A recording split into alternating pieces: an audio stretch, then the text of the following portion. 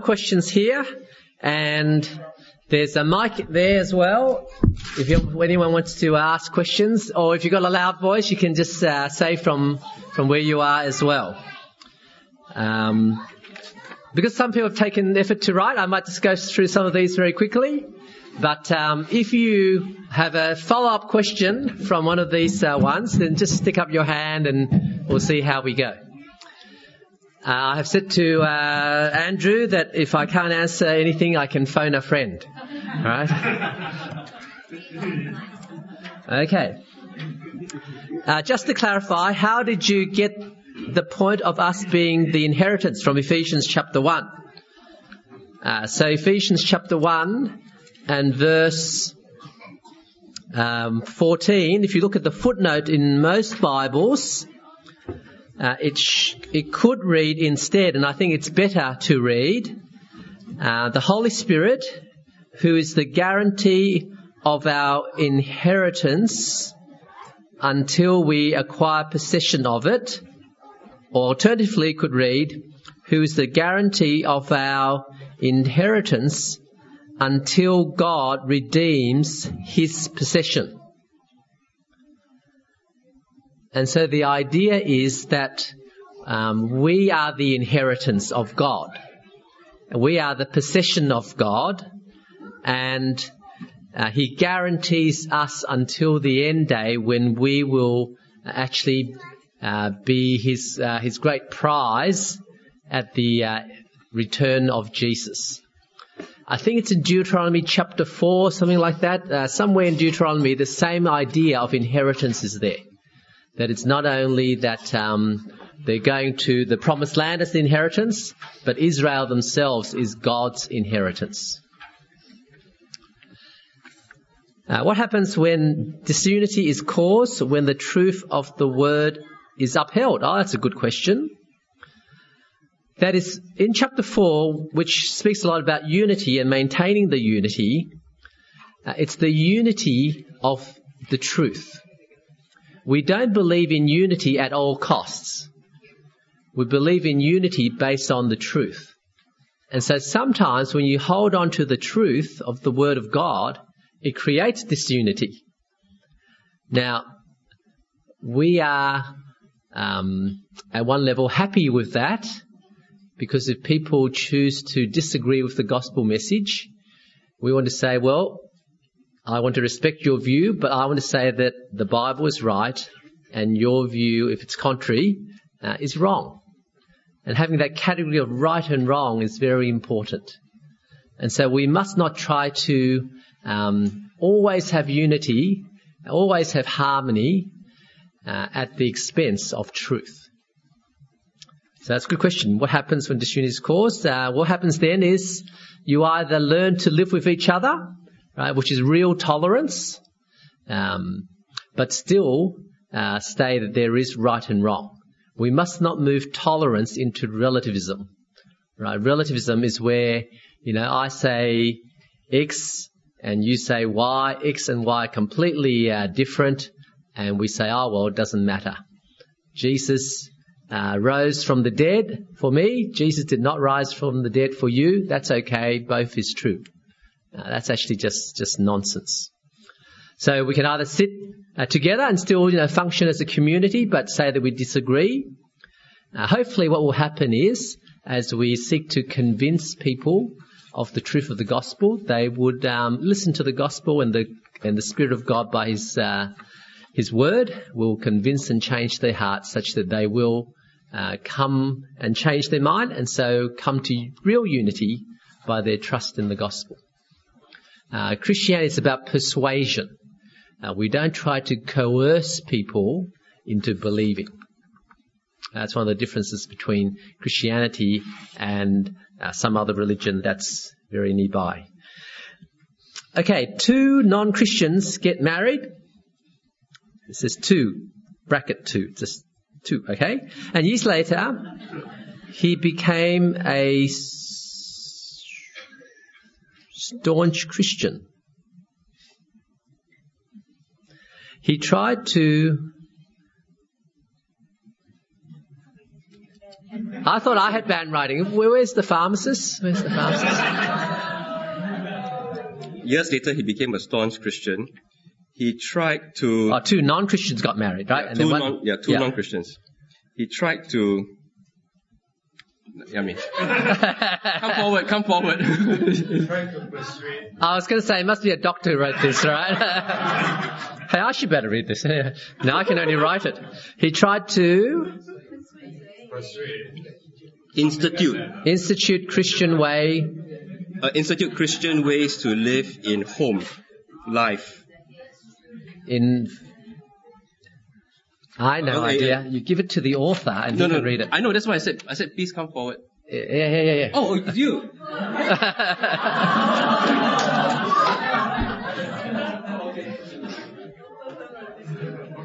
Okay. Shh. Two non-Christians are married. Years later, he became, as a husband, a staunch Christian. He tried to institute Christian ways of life in the house. Wife is firmly against and antagonistic. His choices: 1. Stand firm on the ground. 2. Pray in the Spirit. 3. Live and let live. 4. Divorce. 5. Don't beat them, join them. 6. Your biblical wisdom. None of the above. Okay, good.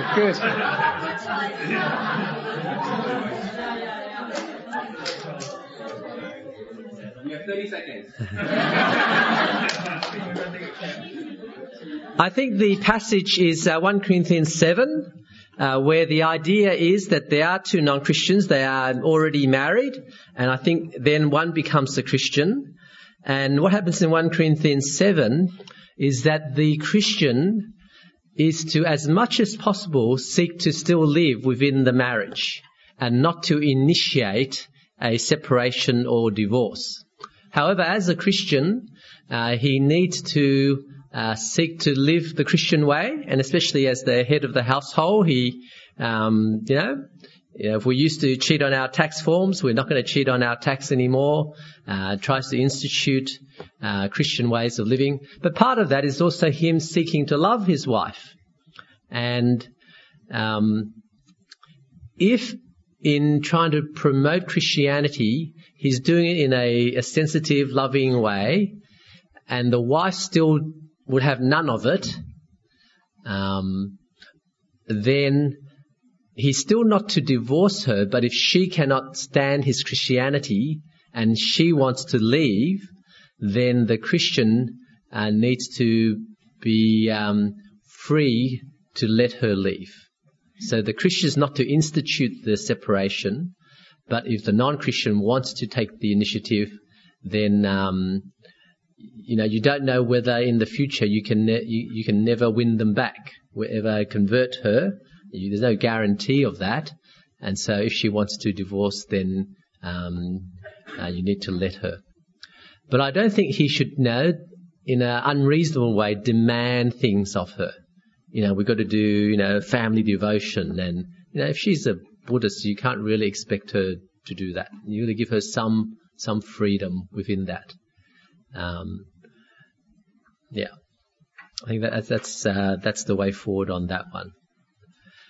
It's interesting, yes. So can he then, if she leaves him and they divorce, can he then remarry? Christians differ on this, so I want to say that first and foremost. The issue of remarriage is a very complicated thing. My personal view is that there are two grounds on which you can divorce and also rightly remarry. One is where you are the innocent party and the other party commits adultery. At one level, we should still, if possible, seek reconciliation. God is the God who, in the Old Testament, in what book is that? The one about God forgiving the wayward wife. Hosea, of course, I'm tired. So God is willing to forgive, right? And so we should be willing to forgive. We don't have to, I don't think. But especially if the innocent party has wanted to forgive and the other person still wants out, then I think there is it's not their fault that it's ended in divorce. And so I think that person is free to remarry. Similarly, I think in this case, if he's done everything reasonable to try to keep the relationship together, but the non-Christian party still wants out, then I think, he can remarry. It's complicated, it's messy. Relationships are not as, mechanical and clear-cut like that. It's often multifactorial and so you've got to take it partly case by case and talk to the people. But I think if it's okay to divorce, I think it's okay to then remarry. But Christians differ on that. And the really safe option is to say no remarriage after divorce, irrespective of whatever reason it's there. That's the sort of more conservative view. Any other questions on divorce? Yes, Nora, you're thinking about it? Yes.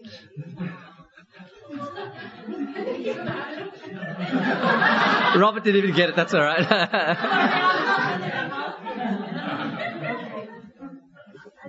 in reality, I know from working in this situation, is the Christian spouse confused? Although you say they are fundamental. So sometimes I find it like, as a people or with people friends, very hard to listen to the advice. Typically, you tell me that the case will be fundamental. But in real life, I can more than 50%. Because then the reason for that is then with no chance for so no matter how the people they will just stick on. So that's all I'll do. Yeah, and I think you could take it case by case. Sorry, I made a joke. It's not a thing to be joking about. It's it's serious and yes, and it's good in some sense that the Christians want to keep the relationship. But obviously you can't, do one of the other options and then compromise your Christianity as a result.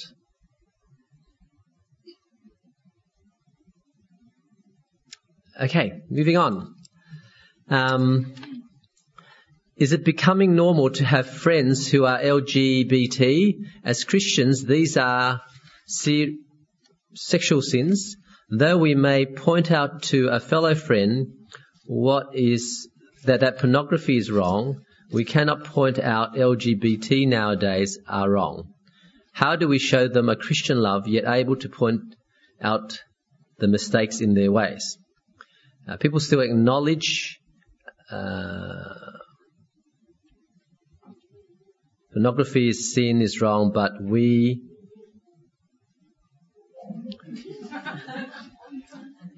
I think that's the drift, right?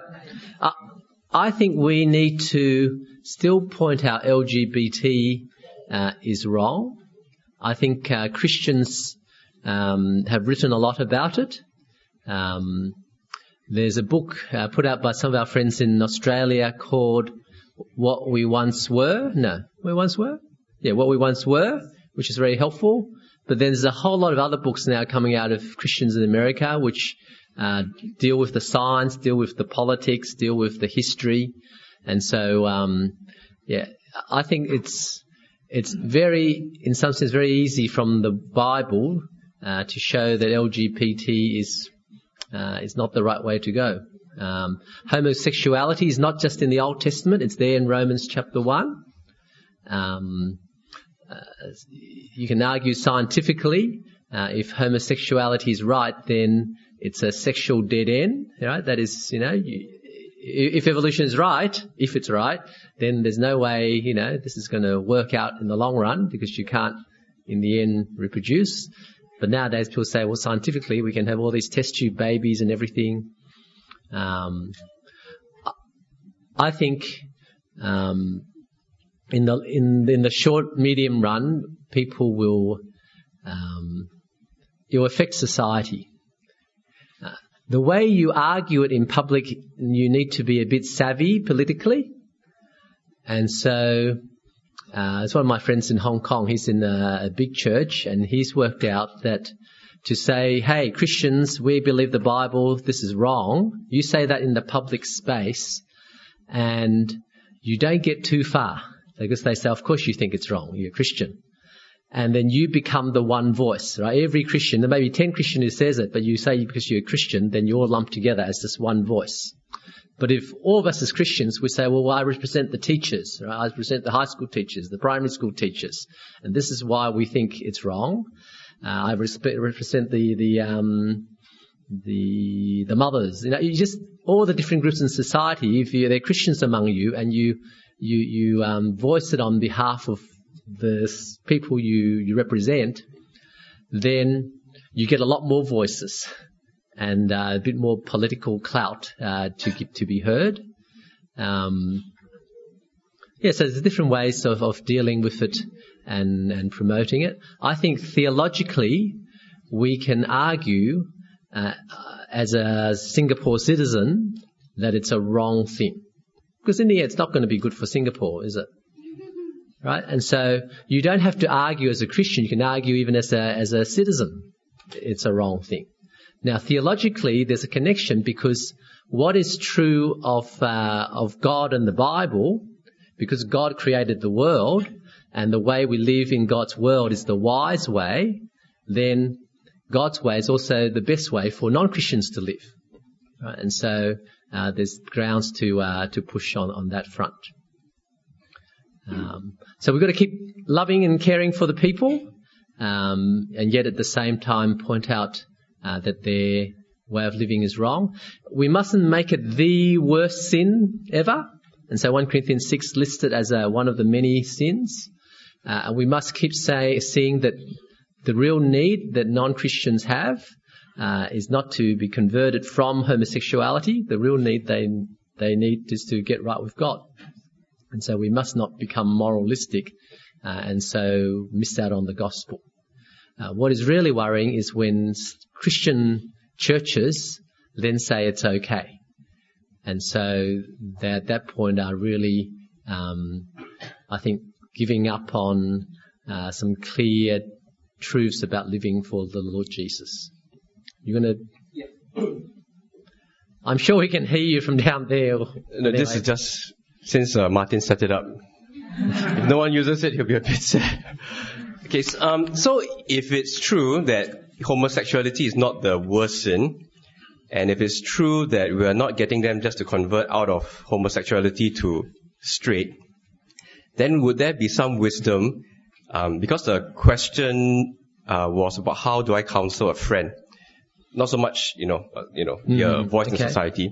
So would there be some wisdom in not making even the person's sexual orientation the issue, but just be plain and straight about his rebellion in all ways against God. Yeah, so assuming as a non-Christian friend, you might want to teach them and explain to them the gospel.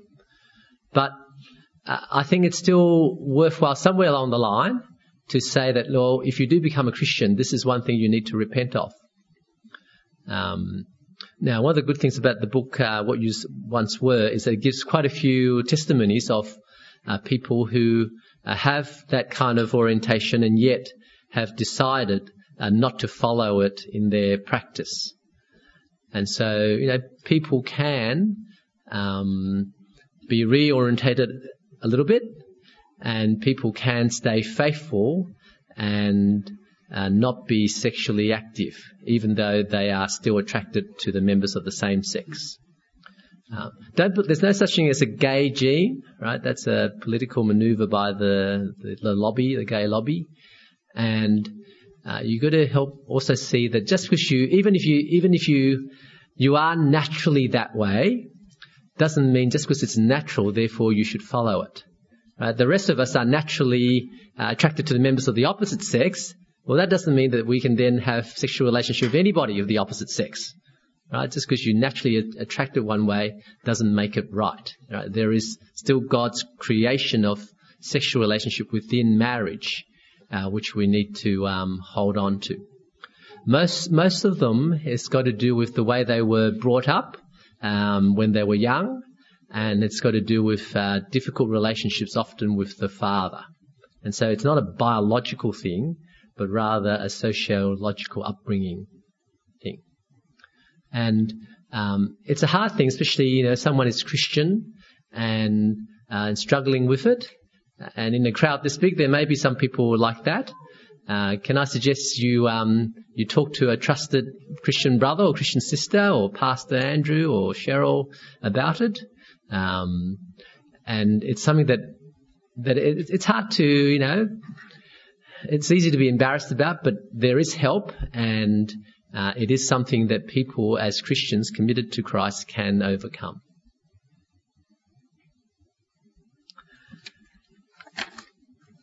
Another one. If LGBT is wrong, why was it created in the first place? Yeah, so I guess what I'm saying is that it is not part of our human, I don't think it's a genetic thing. And even if it was, it would be because of the fall of mankind. Right? It will be after Genesis chapter 3.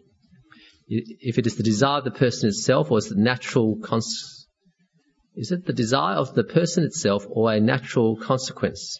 If it is natural, then why is it wrong? Yep. So I think I've answered that. It's actually, according to Romans chapter 1, unnatural. In that way, it is a bit more, slightly different category to other sins, right? There's a certain unnaturalness to it. But not in a different category in terms of getting in or out of heaven.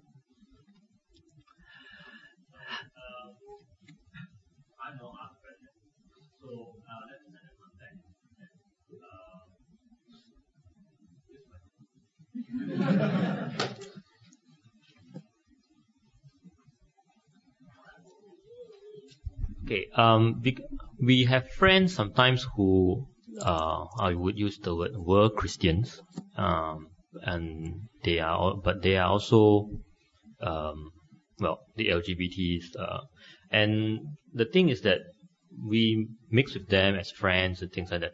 But the thing is that the context of the thing is that it's when you approach someone and you say that, hey, you should not be involved in pornography and things like that, very naturally these people will not come back to you and say that, oh, you are wrong and things like that. They won't. Very likely, in fact, they will say that I agree with you. Yeah, we suffer. Yeah. All right, and they need help. But when you approach the LGBTs, that doesn't happen. In fact, very likely you will lose a friendship. They will actually turn against you. So the question here is, what should we do? Should we just ignore? Okay, you are friends. You are who you are, so these are people who were friends and also Christian friends from before, is it? I would use the word were. Yeah. Long to go to church. No?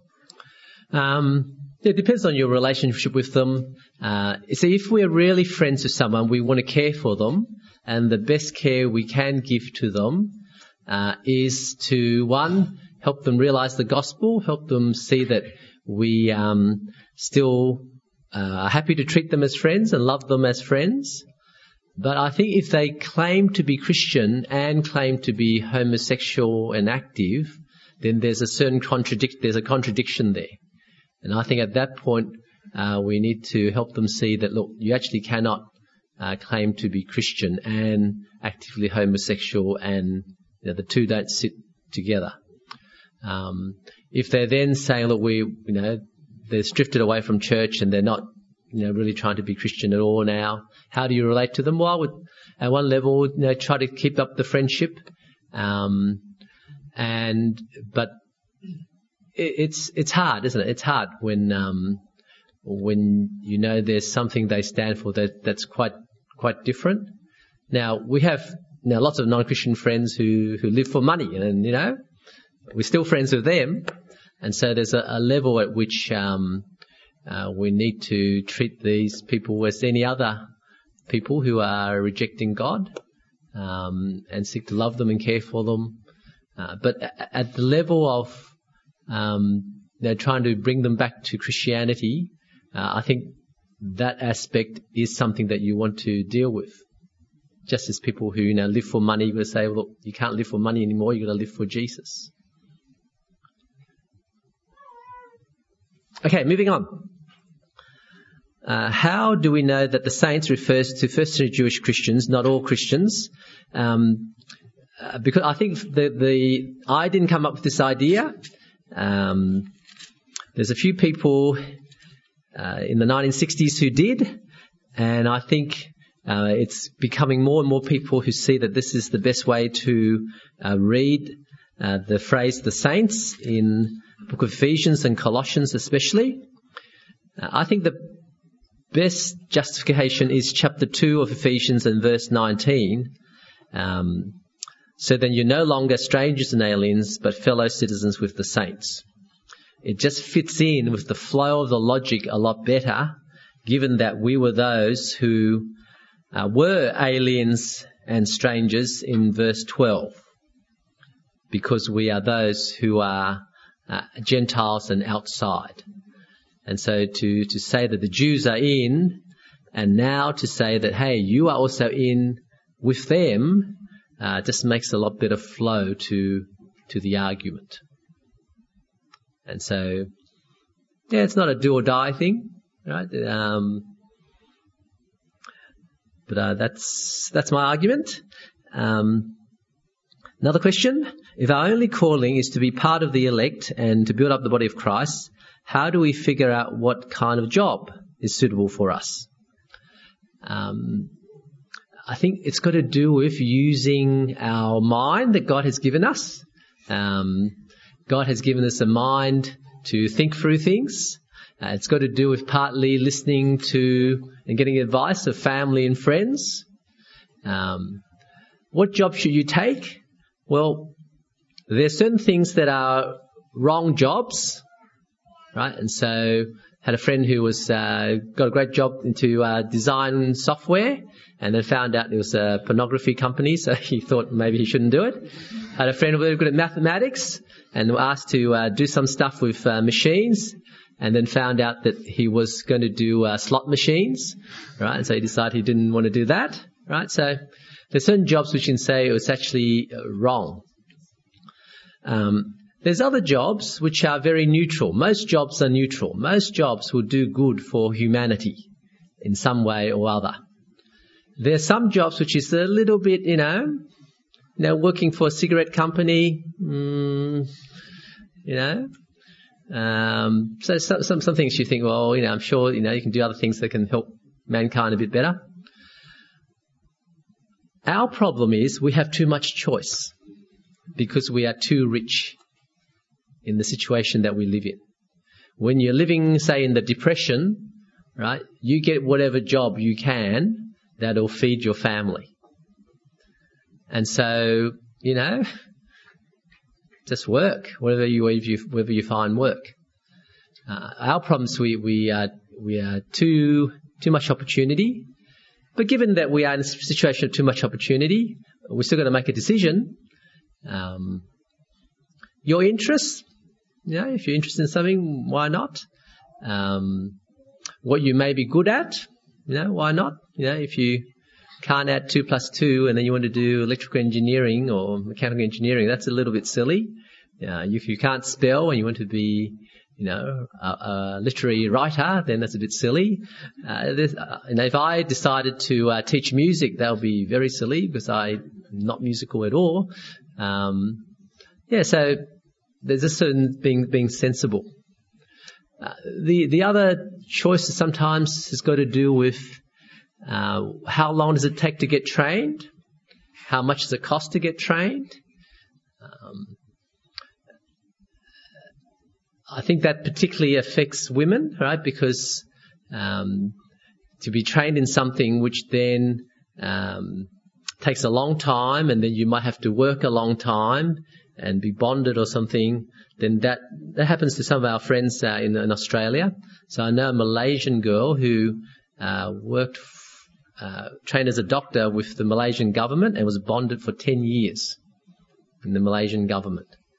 And she, by the end of her studies, had a boyfriend, wanted to get married. And so, if she gets married, then, if she has children, then who looks after the children? Or lots of complications like that. So that's another factor into it. Yeah, so lots of factors. You make your decisions in life.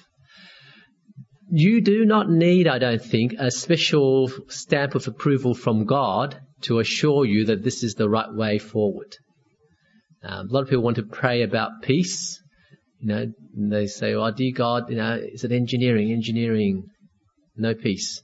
Is it something else? You feel peace.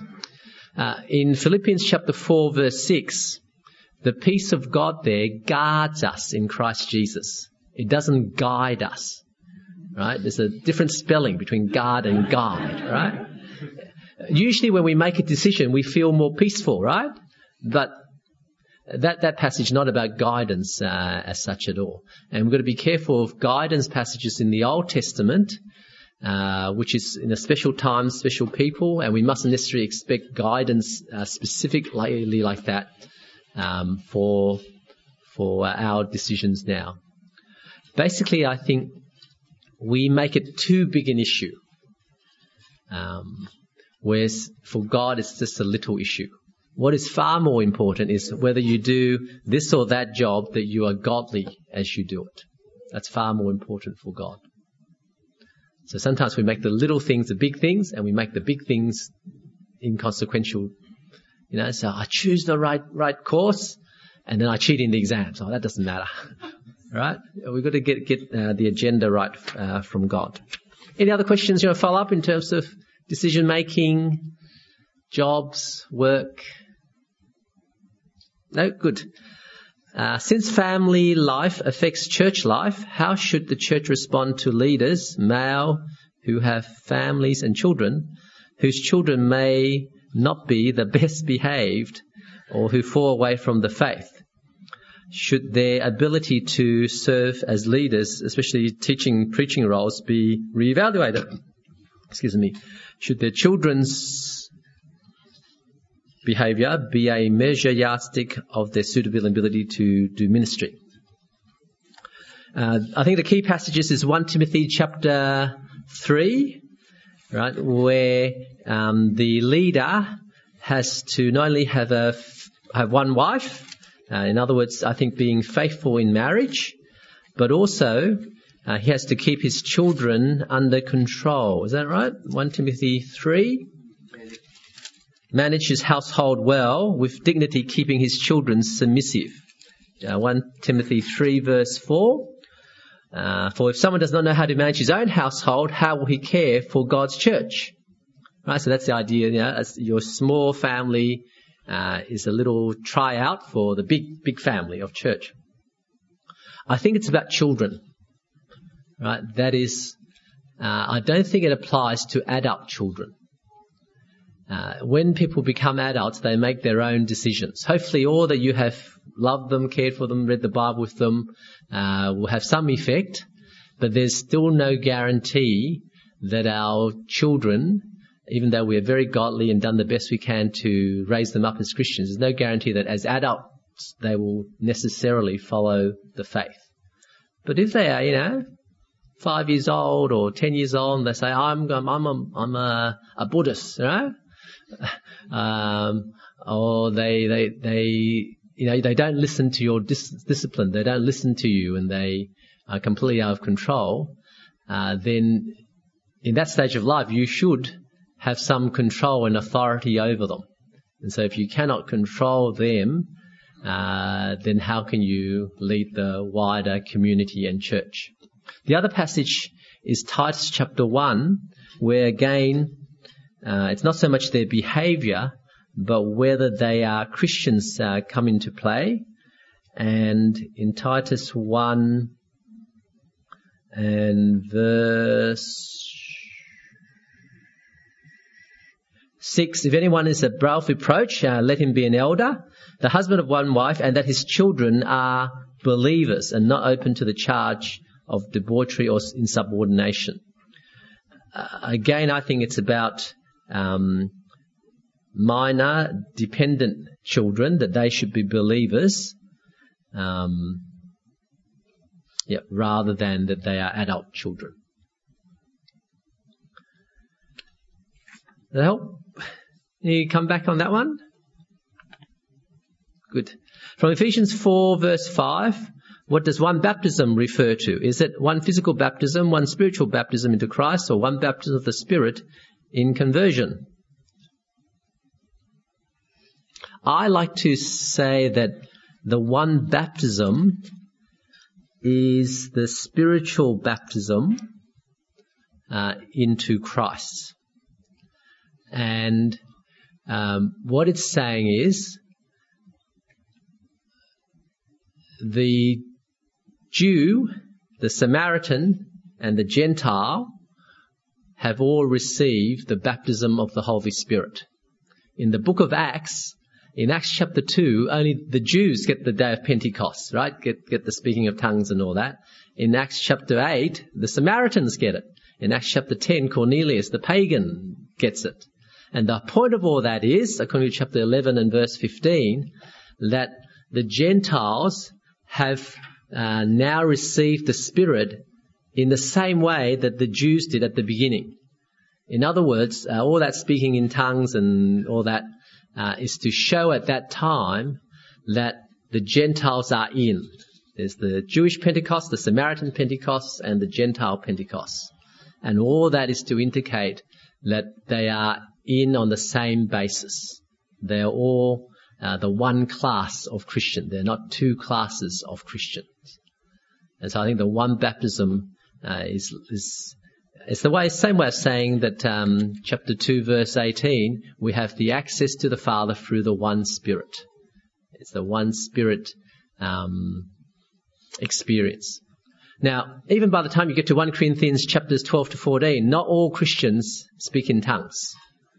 Right? But at that time, as Acts is unfolding, then it's very important to make sure we include the Gentile and the Samaritans as the same thing. Would you advocate women to stop working after they start a family if the advocate is strong? Will this discourage people to get married, or if married, to start a family? A very, very good question, and very controversial question, and the kind of questions that will get me into trouble in most places.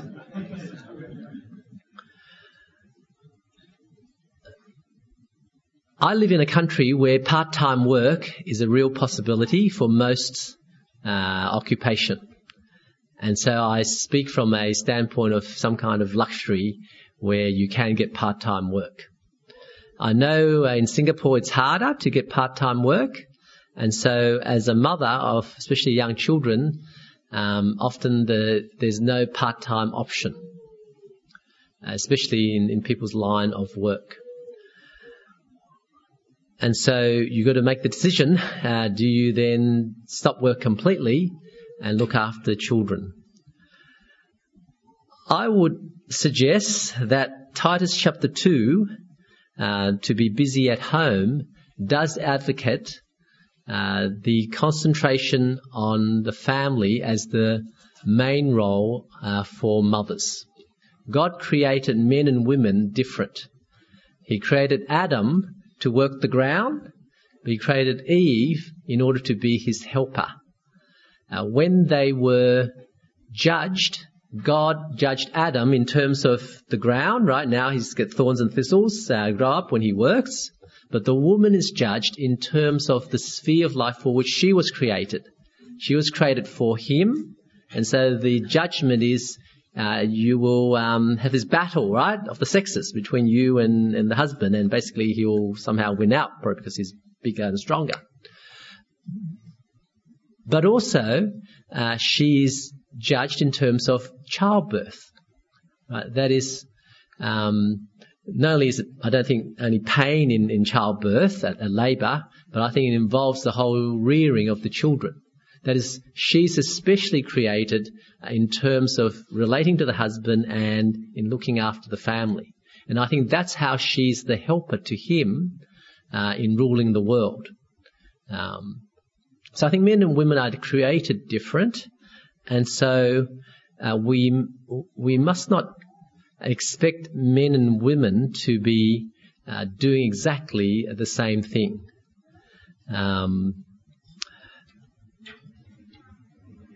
It's hard depending on circumstances.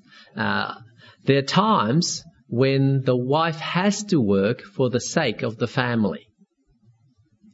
And so I heard a story where there's a drought in Australia, and the farmer, he couldn't find work, and only the wife could find work. And so for the sake of the family and keeping them alive, she went out and did full-time work. Now, that's still in terms of the family and looking after the family. It's not her trying to chase herself, chase her career, all that kind of thing. I think in the end, the question we've got to ask ourselves is, whatever work we do, how does it affect, as the mother, how does it affect my relationship with my husband? How does it affect my relationship with the children? I mean, they're the questions to be asking as we consider work. It's getting harder and harder in life because often, you just need more money than one income in order to survive sometimes. But it depends on what you mean by surviving. There are many people who do not have graduate degrees and somehow they survive, even in Singapore. I think we, myself included, we've got to make sure we don't keep comparing ourselves with our peers, and to see that what's important is children, looking after them, rather than that we can get all the same nice things as our peers. Would it discourage people to get married? Well, I think if you take on marriage, you should take on children. Right? I think the two go hand in hand. Not all married people, of course, can have children, but they should expect and want to have children. And so, you can put it off for a little while so you can, do your work for a bit more, right, because of birth control. But I wouldn't put it off too long, right, because once you get over that 35, then more complications happen when you are giving birth and conceiving.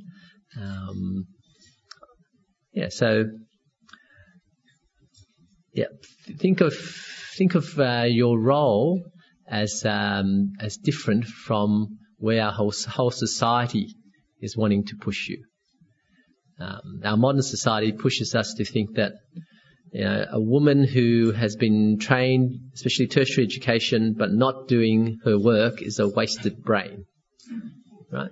But she's not a wasted brain. She can use all her brain power and training in terms of looking after the children. University is great training for looking after children, because in university you have to stay up all night and write the essays, right? And so, good training. And you get to learn how to problem solve and a whole lot of things you can learn that actually applies to looking after kids. Good. How may we develop stronger relation? Getting to tapas 2, which is when we're meant to be finishing. Is that right? I got 2 more questions here, and then I'll try to do it very quickly. How may we develop strong relationships in church besides just sharing about God's word and praying with each other in Bible study groups, which is important, of course. Yes, those things are the key, but those things then create relationships where you need to relate. And sometimes creating relationships help you to relate better in Bible study groups. And so coming to conferences like this where you get to spend good time with each other, and we do lots of things, isn't it? That's not about the Bible. We have silly games. Why do we play silly games? It's because why wants outlet, you know, do they? No.